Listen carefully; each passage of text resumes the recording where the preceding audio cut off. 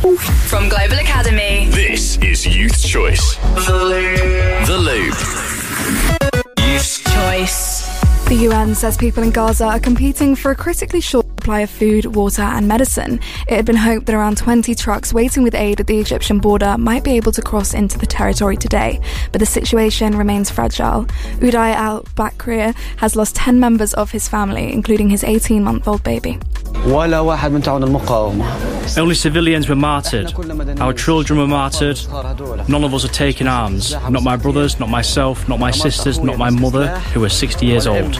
This morning, Rishi Sunak met with the Emir of Qatar in an attempt to prevent the war from spreading. Another person has died in Angus in Scotland as Storm Babet continues to cause severe flooding.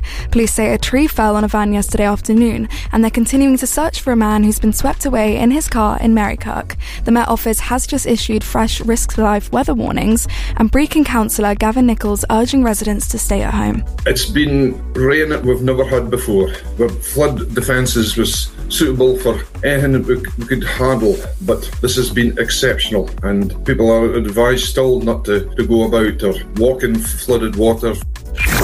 Pink has postponed 2 shows this weekend after suffering with a respiratory infection, the third time she's pulled out of her Summer Carnival 2023 tour in the space of a month. The US singer-songwriter says she's deeply sorry, but that she's acting on doctors' advice. Organisers are now working on rescheduling the gigs in Vancouver.